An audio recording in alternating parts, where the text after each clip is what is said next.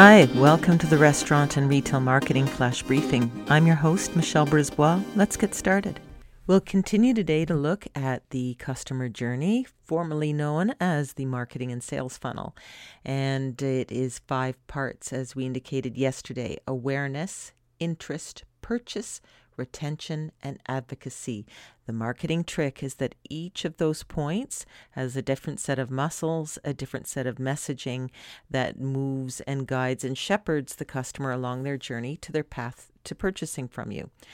Post-COVID-19, it's more important than ever before that we realize the customer has changed, and some of the cues and the messaging at each of these points needs to shift as well. We spoke about awareness yesterday. Today we're going to dive into interest. Interest, if this were a date, is that moment across the room where the eyes meet and it's clear that both parties are interested in continuing the conversation. At this point, the customer may be looking at your direct competition. If you're a restaurant, it might be another restaurant, or it might be indirect competition, taking out versus eating at home and just having a sandwich. So you need to, as it says, get their interest. But what they find interesting has changed.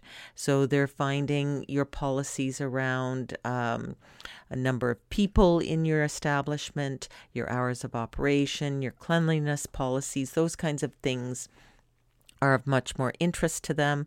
In addition, your product offering, what's interesting is healthy food. This is a healthcare crisis, so we can't forget that that's an important attribute to focus on.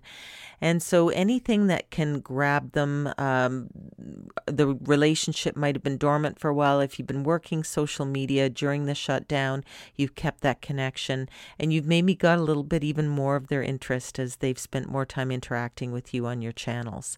So work the interest, because the next stage is actually doing business with them and delighting them and retaining them as a customer forevermore. One big change is going to be that people are going to be interacting with fewer businesses. They're going to be, as we move back and until we get this thing conquered, they're going to be looking at choosing those few businesses that they really trust to work with. So get on their radar. Talk to you tomorrow. So come on, let's get out.